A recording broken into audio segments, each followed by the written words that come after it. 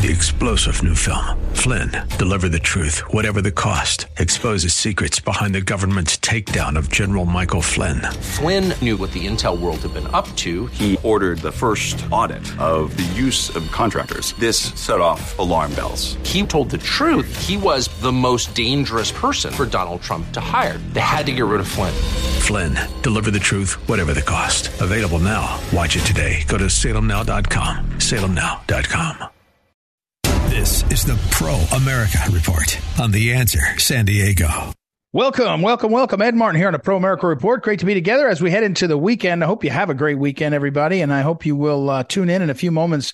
We will have a very interesting interview with the lawyer Christopher Ferrara from Thomas More Society, a very good group, about one of the lawsuits, one of the activist attorneys general, the one in New York, who is targeting pro-lifers now. It doesn't stop. And so there you have it. Visit ProAmericaReport.com, sign up for the daily email, as well as follow me on Twitter at Eagle Ed Martin. The email is called The Wink, What You Need to Know, which is the same title, if you can believe it, as this segment right here. And today, what you need to know is the power of words. The power of words. The power of words, and maybe said better, the power of research. I know it's getting sloppy. The power of words sounds better, and even better, the power of a word. One word. The word was made flesh. That's a pretty good one. In the beginning was the word, but those are our faith tradition. What I'm saying here is I have watched where over the last 6 months, and I talked about this the other day, the guy, Garrett Ziegler, who runs MarcoPoloUSA.com, MarcoPoloUSA.org. It's a non-profit research group. And his name is Garrett Ziegler. He worked in the Trump White House for Peter Navarro. I've watched for 6 months, and I'd say 5.5 months of that time I've watched as he has put out his words through his website on the Biden laptop. He's put out his words. He's not, actually, I say it differently. I'm saying it incorrectly. He hasn't put out his words. He's put out the words from the laptop and then photos and media, multimedia. But he has just gone out and made available to the public what exists on the laptop. And periodically, he's given some context, but mostly he said, you look at it. Because we were lied to as a nation in October 2020, when 50 or 51, I never remember why they say 50, I think it's 51, former intelligence officials lied and said it has all the markings of Russian disinformation. It was a lie because of the context they were saying it. And these are sophisticated people who know if you say something like it's Russian disinformation, that is a lie that can be proven. Instead, they say it has all the markings of Russian disinformation. And they think that we are going to sit around and let them get away with it and say, oh, well, they didn't technically lie. Nonsense. Liars. Every one of them liars, not incompetent, not misguided, not stupid, liars, all of them.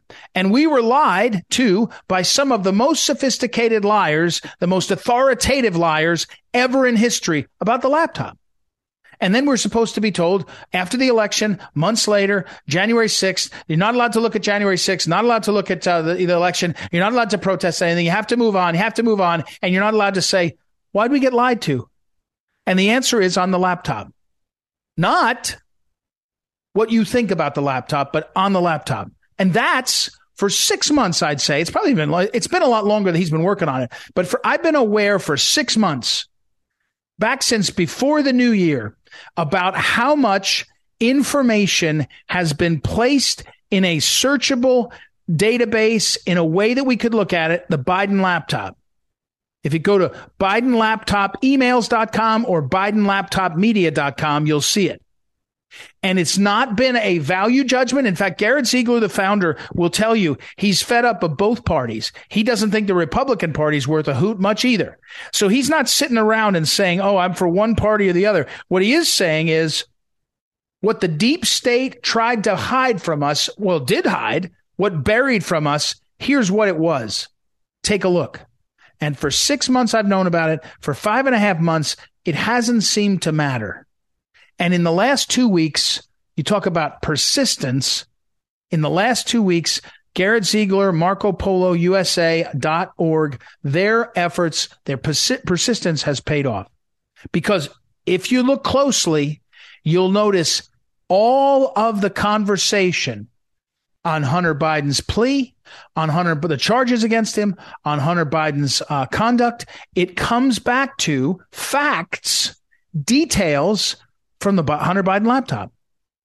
In fact, one of the stories that was breaking on Friday, I think it was Friday morning, was about Hunter Biden sitting in a Corvette with his dad, with his buddies. I don't think he was at his dad's house in the Corvette, the famous Corvette. And he's texting the Chinese government that the big guy is caring. He wants to know why this hasn't been resolved, why I haven't gotten paid. Sitting there. The photo is available. It's out there. The photo, the detail is out there along with the words from the text. Both of them are coming from the Hunter Biden laptop. In other words, Garrett Ziegler, the Marco Polo Research Group, their efforts are paying off, not in an argument, but in spreading the truth. And then people are going, what is that? And so what I'm telling you here is Marco Polo, Garrett Ziegler, BidenLaptopEmails.com, BidenLaptopMedia.com has been shut out from almost all of the mainstream media. In fact, it's been shut out from a lot of other media too. Let's be honest. Even the conservative media has not given them as much attention as you'd expect. Reasons I don't really know. Sometimes I think it's because the people who want to control the narrative on we're investigating is the guys in the House, the people in the House, the members, the Republicans and men and women that are House members that are they don't want competition. Somebody's saying here, I don't know, but they have largely ignored. Or say it differently, they probably will defend themselves. The mainstream media, even the conservative media, they probably defend themselves and say, well, we didn't ignore him. We just didn't give him that much coverage. We weren't sure. I mean, there's a lot of there, but we didn't know. Well, I don't know. I don't care. I don't care why. I just know that now current events are catching up to what Garrett Ziegler was making available. 2 points, 2 things that you need to know. What you need to know right now is, number one, persistence pays off. And if you are not just making the argument, but you're actually putting out the real deal, whether it's interviews, whether it's documents, whether it's photos, if you're not just saying they're a bunch of liars, we're so mad, but instead saying, look at it. Don't take my word for the fact that 51 intelligence community officials are liars. Look at the documents. Look at the media. Look at the stuff. Much more powerful. It can't be disputed, actually. That's the point. It can't be discounted. Your argument can be discounted by the narrative machine, by the powers that be. The facts, the truth, the stuff, not the truth, the stuff becomes what you have to look at. Then you have to argue against what's clear in black and white. Hunter Biden sitting in the Corvette, Hunter Biden texting at the same time, matching up when the photo was taken with when the texting's happening. And so one is persistence pays off. 2 is we have to do a better job. We have to find more ways to lift up into all the different levels of media, the kinds of efforts that Garrett Ziegler and MarcoPoloUSA.com have done, because it's a little bit like Project Veritas. And Project Veritas, a little bit like Tom Fitton at Judicial Watch. These guys have stuff to talk about. You got to get them a chance to talk about it. Remember when Project Veritas, back when it had O'Keefe and it seemed to be more dynamic, they were blocking O'Keefe from the channels, right? They weren't letting him on the cable news. They weren't letting him on some of the sites, the big sites, not just CNN. I think for a period, maybe he was blocked at Fox. And the point here is, if you take away the channel, we've got to find ways to increase the channels and the access to these truth and facts. And one of the challenges I would say is, I think there ought to be more local and state pushback on federal intrusions, including, for example, there is an executive order that Joe Biden signed that directed all the federal government to its departments to do things about election access. And nobody really knows what it means, but state attorneys general ought to ask. And when I say ask, they ought to ask in a letter first, and then after the letter's not answered, they ought to get ready to go to court. And they ought to go into court and say, hey, we're asking a question about our citizens, about our sovereignty, about our Constitution. They won't even answer. And try to change the dynamic. Because the dynamic right now is if you play by the usual rules, play by the rules as they set them. First of all, they break the rules. They do all the time, and then they laugh at us. And second of all, they've set the rules in such a way, they've fortified the rules in such a way, it's very hard for us to win. So we've got to change that. We've got to change up that dynamic. We've got to get after these set of issues around all these things in ways that are different than we approached before. That's what I'm seeing. That's what I'm seeing, and in particular, watching develop. So there you have that. That's good. It's good stuff going on. All right.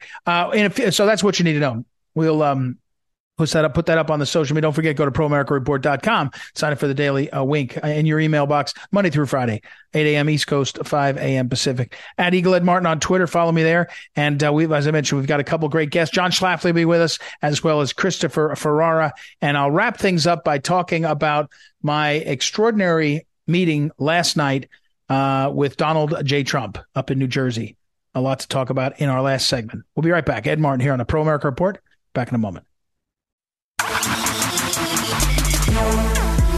Welcome back. Ed Martin here on the Pro America Report. I've been interested to speak with our next guest for a couple of days since I noticed this lawsuit. It was forwarded to me. The Thomas More Society, by the way, does unbelievable stuff. It's a national law firm, nonprofit law firm, and works for the family and pro-life and just great stuff. ThomasMoreSociety.org, ThomasMoreSociety.org. One of the lawyers there is senior counsel Christopher A. Ferrara. He joins us now talking about a case in New York where the New York Attorney General is making very radical, this is my characterization, Christopher, radical policy to favor abortion through her position as Attorney General of New York. So welcome, Mr. Ferrara. How are you, sir? I'm fine. Thanks for having me on the show. Well, so before we get to the specifics, would you offer, I know a lot because I'm a lawyer too, and I really think it's so important. Attorneys general, state attorneys general have so much power, so much, say it better, influence. It's not direct power a lot of times, influence on how things go, how arguments are made. Would you comment broadly looking across the country? Because sometimes people say, oh, well, there's an attorney general's race. I care mostly about the governor, right? And how important are these attorneys general? And then we can slide into what New York's attorney general's doing. Well, the attorney general in each state is the state's highest law enforcement officer who has tremendous power, both civilly and criminally, to bring proceedings to further whatever aims the attorney general thinks are appropriate. And in this case, we're talking about political aims. Right. Exactly.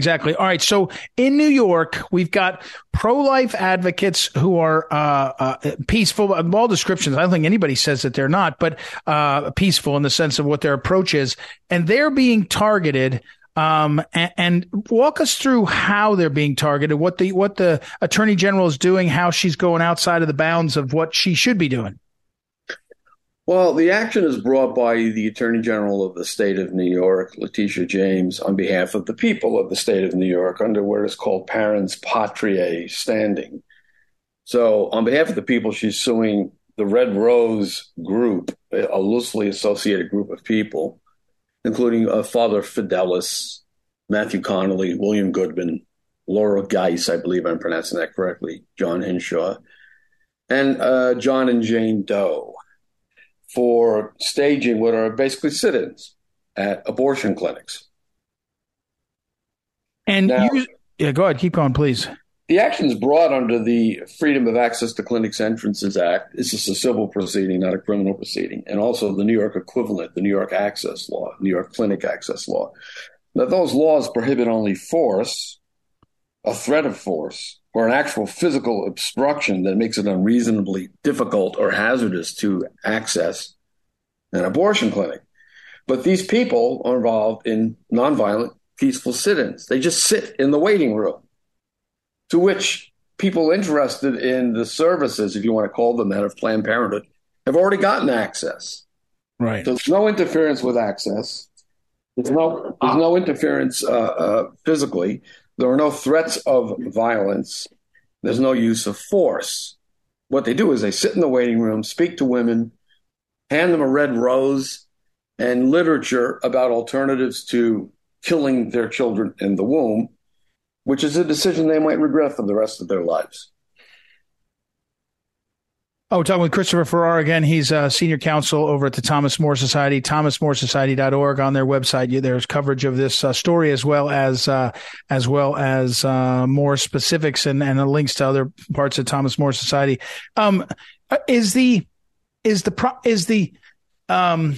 Are they overcharging these people? Are they charging them wrong? Let me say it differently. In a state like New York, could the governor say, "Oh, we don't like that behavior. We're going to come in and pass a new law, and we're going to come up with some new law that specifically targets that"? Or is your argument that, wait a second, you're allowed First Amendment.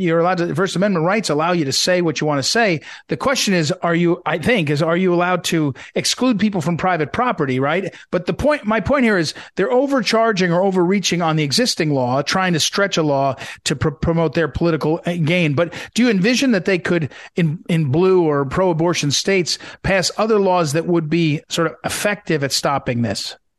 Well, existing laws on trespass cover sit-ins. Sit-ins are a common feature of social protest movements, and also they're a feature of the pro-life advocacy movement. They're as old as the civil rights movement in the 1960s. Ironically enough, Martin Luther King was arrested and put into the Birmingham jail because he violated an injunction against civil rights protests on behalf of Black people. And he said in his letter from the Birmingham jail that he was engaged in civil disobedience to unjust laws, which, according to St. Augustine, are no law at all. And he cited St. Augustine. So this is a case of civil disobedience, which is covered by existing law. If you trespass, be prepared to suffer the consequences of trespassing. And they are prepared to suffer those consequences, these defendants in this case. But certainly that activity is not force. It's not the use of threats of violence. And there's no physical obstruction. They're just sitting in a waiting room. Maybe the police have to carry them out, but they're not obstructing the operation of the clinic. So existing law covers this. So this is an overreach, attempting to extend FACE and the New York version of FACE to a peaceful nonviolent sit-in.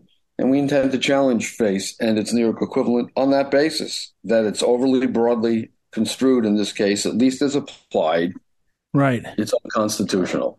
Do you think, again, and Christopher Farrar is our guest, senior counsel at the Thomas More Society, do you think, as the country watches more and more what I call broadly lawfare, whether it's attacking conservatives for their law license because they happen to, be a lawyer for Trump, whether it's, engaging in, I was with Congressman Matt Gaetz, who spent a couple of years and $100,000 defending himself over allegations of something. It turned out to be nothing, or you go down to Trump and all the indictments. But, Christopher, are the lawyers and the prosecutors and all getting more sophisticated at targeting these groups? Do you think they're getting more ham-handed? Are they getting desperate? Are we learning about it because of efforts like yours more than we had in the past? It feels like we're seeing more of it, but are we seeing it because you're finding it and helping, or is it growing?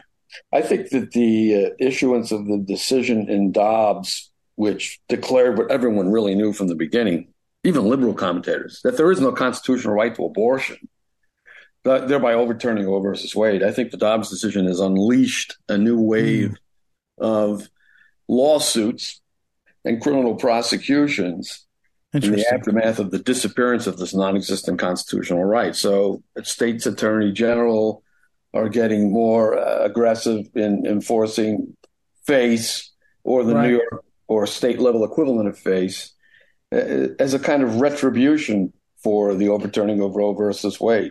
Meanwhile, of course, governments are ignoring attacks on pro-life pregnancy centers, churches, and so forth, which are being vandalized in the aftermath of the Dobbs decision. So, yeah, there's definitely an escalation of lawfare, as you put it, against pro-life advocates. Is there I don't think I know this, but I'm going to say it. So I don't know. I'm just asserting it now that most of the time it feels like pro-lifers, when it comes to litigation of this type, we're playing defense. And what I mean by that is we played offense on strategies to, get to Roe v. Wade, right? Or get to challenges on what we think are bad law. But when it comes to sort of the aggressiveness of around the abortion clinics and all, there was a period where we had passed some laws, clinic regulations, some of the physician licensure requirements that was more like offense. Is it, when you look at this, Christopher, is there ways that conservatives, pro-lifers, should be on offense, or is it the nature of our system that the law should protect us and we should be able to be protected and not have to be litigating?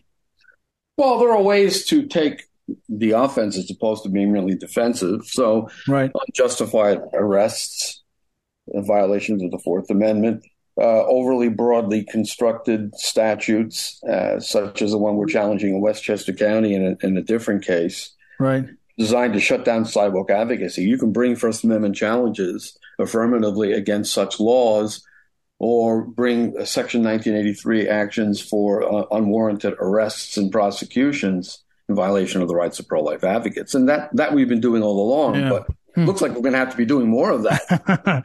It sure does. All right, Christopher, I'm out of time, unfortunately. Christopher A. Ferrara, I will put up on social media links to Thomas More site. Great organization, great law firm, and doing great work. We got to run and take a quick break. It's Ed Martin here on the Pro America Report. We'll be back in a moment. Welcome back. Ed Martin here on the Pro America Report. Time to catch up with John Schlafly. John Schlafly, of course, is half of the Schlafly brothers. They write the Schlafly Report each week over at townhall.com. It goes live there and also archived at phyllisschlafly.com. John Schlafly himself is an attorney, has been active for about 40 years at the right hand of the late Phyllis Schlafly, and now at her organizations, all the different various Phyllis Schlafly Eagles organizations with whom I also work. John, welcome back. How are you? I'm good, Ed. Good to talk to you. Before we get to the column, John, I can't resist with your experience and perspective. How do you react to the Hunter Biden plea deal? Just the whole thing. What's your thoughts? Well, what to say other than we have a two-tier system of justice in the country, and even the two charges were done, which they arranged for, a plea, are very, they were, what's the word? They were negotiated way down beyond what anyone else would have had. Right. But then, more important are the things that were never charged, and that starting with money laundering.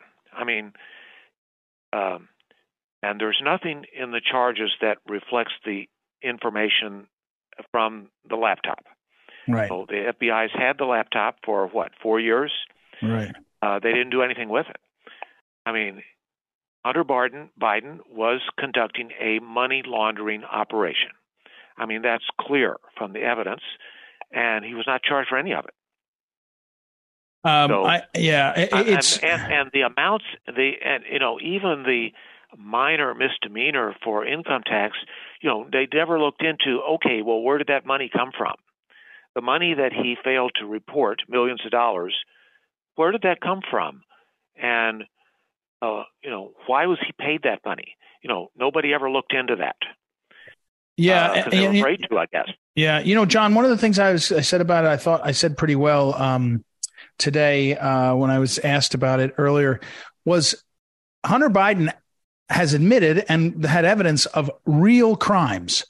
Tax evasion is a actual crime. You can see it. You can touch it. Having a gun when you're not supposed to, you can see it. You can touch it. And yet a guy like Donald Trump or Professor Eastman, they're charged with these sort of esoteric mind crimes, obstruction of justice. There was no underlying crime, but you didn't comply with our demands fast enough. Therefore, we're going to call that a crime. Or Professor Eastman, you're going to be charged it's a bar trial, but it's a real trial to take his license with not giving with having a mindset to overtake the government when in fact describe what actually happened. It was legal advice, right? You don't have to agree with the legal advice, but it was legal advice.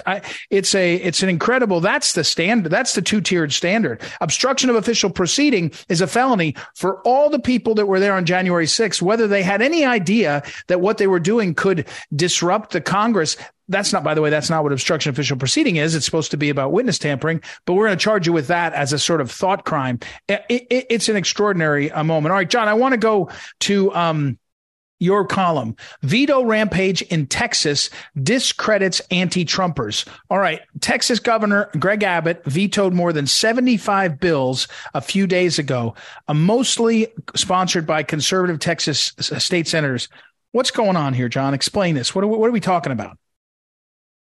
Well, first of all, Ed, why are we talking about Texas? I mean, this is the second column in the last month that we've done about Texas. Well, Texas is the biggest Republican state, and Texas, in many ways, is the linchpin of the Republican Party and the prospects for retaking power in Washington. So it's important that Americans in the other 49 states pay attention more to what is going on, and particularly in the Republican Party of Texas, and to realize that, Greg Abbott, for all of the applause he gets for putting migrants on buses, I mean, he's really not a friend to those of us who are seeking change in our country, and we're just trying to make that clear.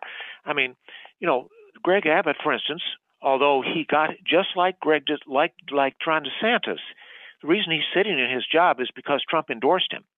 But just like Ron DeSantis, Greg Abbott has not returned the favor by endorsing Trump. Why hasn't he? Greg Abbott has not endorsed Trump for president. And instead, Greg Abbott has gone on a rampage, which is unprecedented in the history of Texas. Texas has been, what has it been? I guess we're going to have the 200th year anniversary of Texas pretty soon. I don't know, in a few years.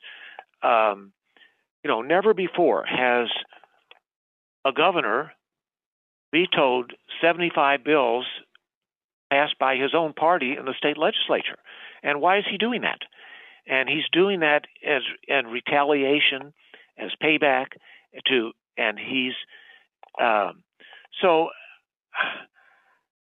And of course, the big issue from a national level is Greg Abbott really has done nothing to secure the border. I mean, almost all, maybe 3/4 of the over 5 million illegal aliens who have come into our country since Biden's become president have come in through Texas. Right. And Greg Abbott is the governor of Texas. And, he hasn't done anything, really, anything significant to impede that flow. I mean, he's in a position to do something, but he hasn't done anything other than to put a handful, maybe 1,000 or so on buses and send them up to New York, Washington, and Chicago and Denver. I mean, okay, we all got a big laugh out of that, but it's not talk about a drop in the bucket. Right. Well, John, could you? For every busload of migrants, there's 10,000 who are allowed to, being released and allowed to take up residence in our country. And Greg Abbott is not doing anything to stop it. John, could you envision actually, then we're talking with John Schlafly. John and Andy Schlafly write the weekly Schlafly Report column over at townhall.com. This week's is about Texas and Texas Governor Greg Abbott sounding conservative and then not delivering. But John, on this immigration issue, let's play a little game here. If you were governor of Texas, is there some showdown on the law that you could do? In other words, we did hear part of it. I know that immigration, the managing of immigration law is a federal issue. It's in the Constitution. Fine. But as to the invasion of your state, can you envision something that dramatically that could have been done that would force a showdown? I guess I can, and I wonder why it hasn't happened. Well, yes, because, of course, the vast majority of these migrants do not cross at the official ports of entry, which are monitored, manned, and by the federal agencies. And they're coming through, crossing, at unofficial territories, which are part of Texas and under Texas jurisdiction. And yes, I do think the government of Texas and the Texas Rangers, who are the state police force, could do something about that, and they're not doing it. You know, of course, if they did something, there would be a legal challenge. There's no doubt about that.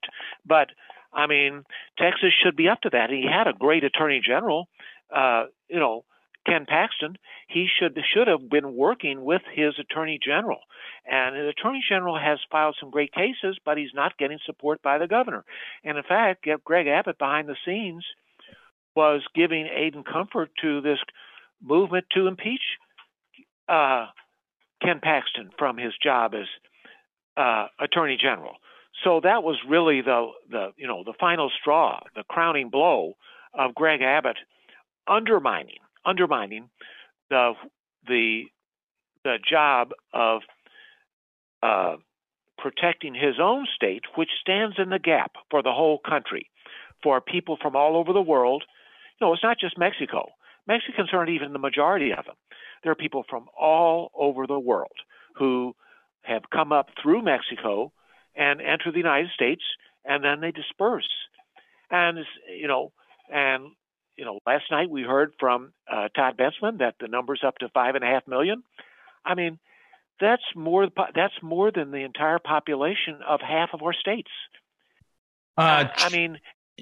It's the most astounding, unbelievable, unacceptable thing that's ever happened in our country's history.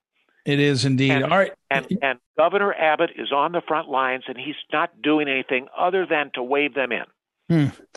John Schlafly should not be regarded as a leader in the Republican Party. He needs to step aside and let somebody else do that job.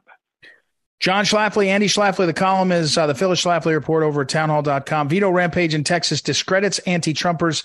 John, I'm out of time. Thank you as always. I'll put it up on social media, and we'll take a quick break and be right back. It's Ed Martin here on the Pro America Report. Back in a moment.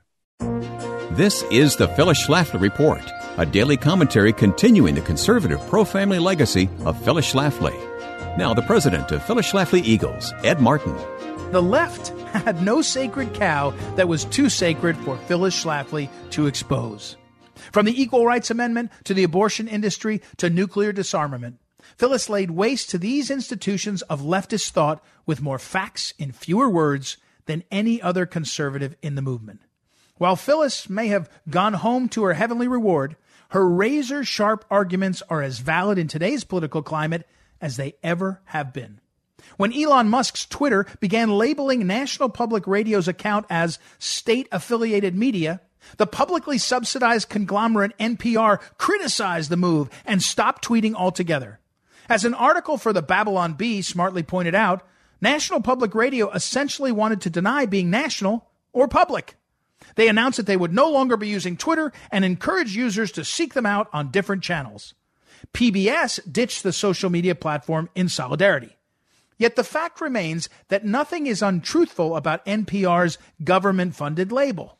NPR's website openly says that federal funding is essential to what they do. Phyllis Schlafly called for NPR to be defunded decades ago.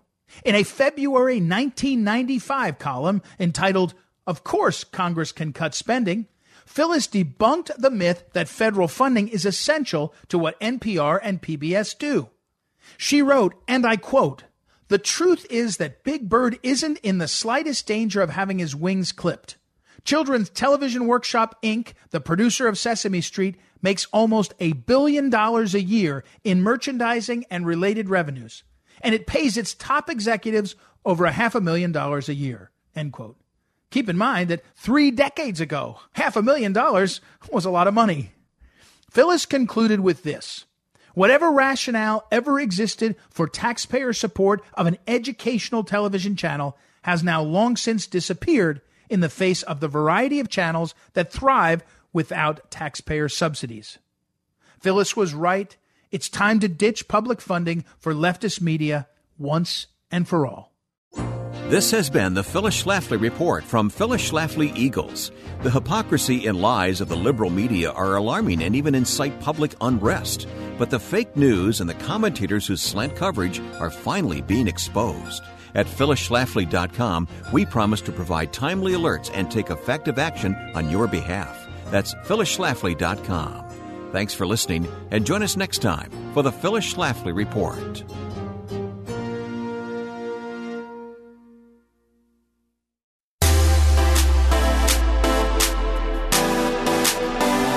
Welcome back. Ed Martin here on the Pro America Report, and let's talk a little bit about Donald J. Trump. Okay, so welcome to the Pro America Report. Go to proamericareport.com. At Eagle Ed Martin on Twitter, you'll see a lot of the photos that track this event that I'm about to talk to you about. When I was up in New Jersey and I visited with President Donald Trump.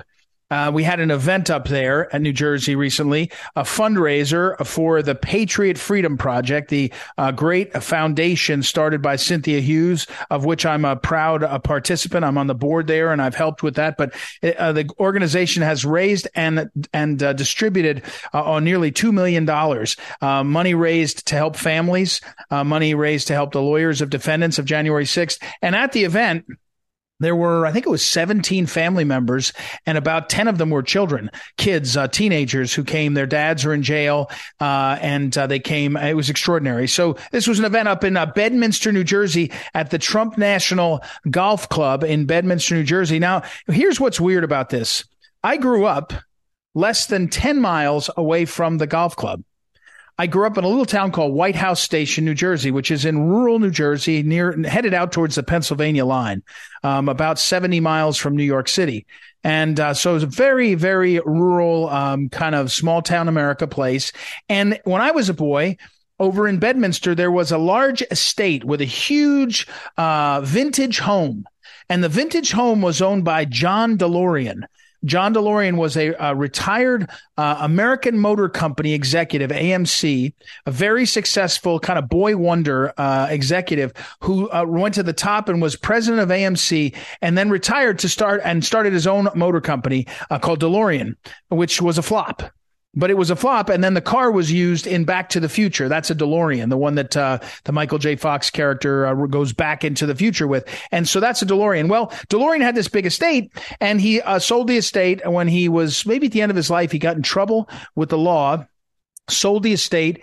Then it was bouncing around, and you didn't hear anything. In that part of New Jersey, it's in Somerset County, you would see what we call classic, or horse farms, big houses with lots and lots of land around it, and people that had horses. It was kind of old New Jersey horse country, they call it, because of beautiful rolling hills. It looks a lot like Kentucky. If you ever drive through Kentucky on some of the interstates, especially Southern Interstate, is that 64 that goes across towards the southern central part of Kentucky. You see horse country. It's gorgeous around Lexington, rolling hills and very greens. That's how it looks. Anyway, Trump bought that property. It's 1,000 acres, and he put a top-notch, one of the best golf courses around, and people love it. They come to play all the time. It's a wonderful golf course. And anyway, 10 miles from my house. So we go up to this event, and Louis Gohmert, Congressman Louis Gohmert, former congressman, was a speaker. Mike Lindell was a speaker, and Jeff Clark was a speaker. And so we were raising money for this effort. And then President Trump came. And so I had this opportunity to visit, and what I wanted to talk about was, in just a few moments, less than 5, John Schlafly, myself, and President Trump were talking about the late Phyllis Schlafly, for whom I worked, and John Schlafly was his mother. And President Trump met her 3 or 4 times total. But he knew her and talked to her on the phone a number of times. But he says, frequently, and has said, that he says she never wavered. And he gave a homily at her funeral in September of 2016. President Trump flew off the campaign trail, flew to St. Louis to attend the funeral of Phyllis Schlafly in the cathedral in St. Louis, this huge, beautiful cathedral. And the candidate for president, candidate Trump, and his wife came to this big cathedral, came to pay respects to the casket, and then went, and President Trump gave a short address, less than 10 minutes. And he used the phrase, she never wavered. And he said she never wavered when she stood up for America. She never wavered when she stood up for the little guy. She never wavered when she stood up for life. He went through this, and he used the phrase, she never wavered. And it's a phrase that we have used, and John Schlafly has written about a number of times. She never wavered. And we don't exactly say it as she never wavered, said Donald Trump of Phyllis Schlafly. We use the phrase and then we end up linking in the fact that he came to the funeral. But standing there with the guy and realizing everything that he's gone through, it's such an interesting phrase for him to have used because it's a phrase that captures kind of his mentality. Again, at this event, we started at 5. We heard that he was in the building. He had meetings going on. He actually called Louis Gohmert to go up there and talk to him. I think he's got a second floor office. And he called Mike Lindell. But we knew he was in the building. He left the building and our event at 9:30, having taken thousands of pictures, having had conversations like the one he did with John Schlafly, having hugged these young people, these January 6 people, having pledged money to, I don't know if he does this at many fundraisers. I shouldn't tell everybody. He said, I want to send you a donation. He said quietly to the founder, Cynthia Hughes. Extraordinary, but the energy. And so he left at 9:30 to go to his house. His house is on the grounds. I think it's a mile away or half a mile away, wherever it was. He left in his car. But unbelievable energy. And he spoke to our group for 15 minutes. He visited in a side room for pictures with the families of the January 6 defendants and their wives, their kids, parents, some cases, siblings. Extraordinary energy. And my point is this. He's never wavered. If you wanted to use a phrase, he used the phrase, she's never wavered, he used it about Phyllis Schlafly and her life. And you could say it about his life.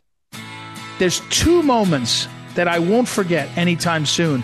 He looked over at somebody and said, that guy, he's going to be a winner. He's going to be a winner. In fact, he's going to be a winner. He thinks he's doing well now. He's going to be even bigger.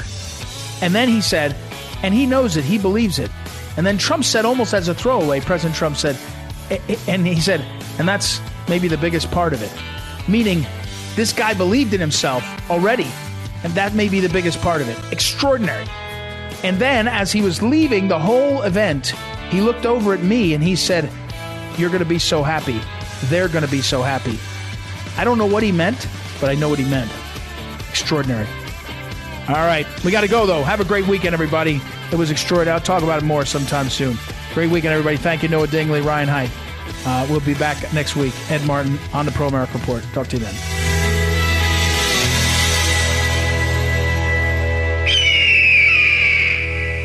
This is the Pro America Report on The Answer San Diego. 3-star General Michael J. Flynn, head of the Pentagon Intelligence Agency, knew all the government's dirty secrets. He was one of the most respected generals in the military. Flynn knew what the intel world had been up to. He understood its funding. He ordered the first audit of the use of contractors. This set off alarm bells. The explosive new documentary, Flynn, Deliver the Truth, Whatever the Cost, uncovers the facts behind this scandal. Flynn told the truth. He was the most dangerous person for Donald Trump to hire. I find out the worst enemy that I'm going to face in my life is right here in America. They took my assessment and they wanted me to change it. And I was like, I'm not changing it. They had to get rid of Flynn.